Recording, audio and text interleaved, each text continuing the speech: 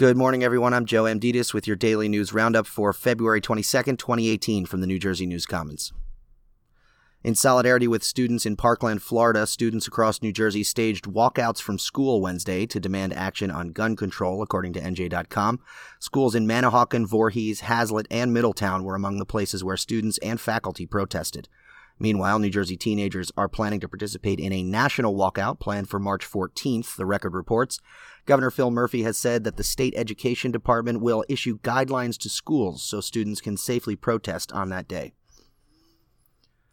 In what's being called a legal first, Camden County has filed a racketeering lawsuit against Purdue Pharma, the company that makes the opioid drug OxyContin, and 3 members of the Sackler family who own the company.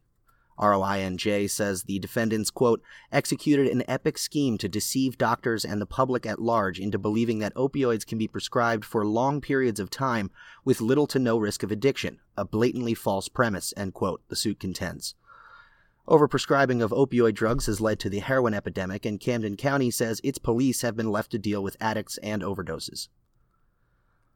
Next up, a $130 million deal to redevelop an 89-acre tract at the shuttered Fort Monmouth in Eatontown has been called off, according to the Asbury Park Press.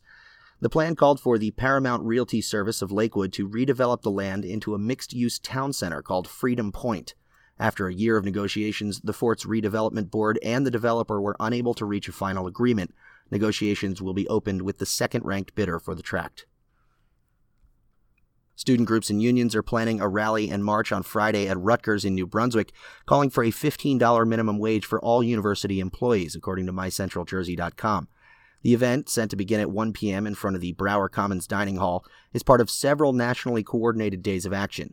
Friday's action is being organized by the Rutgers chapter of United Students Against Sweatshops and the union that represents Rutgers professors.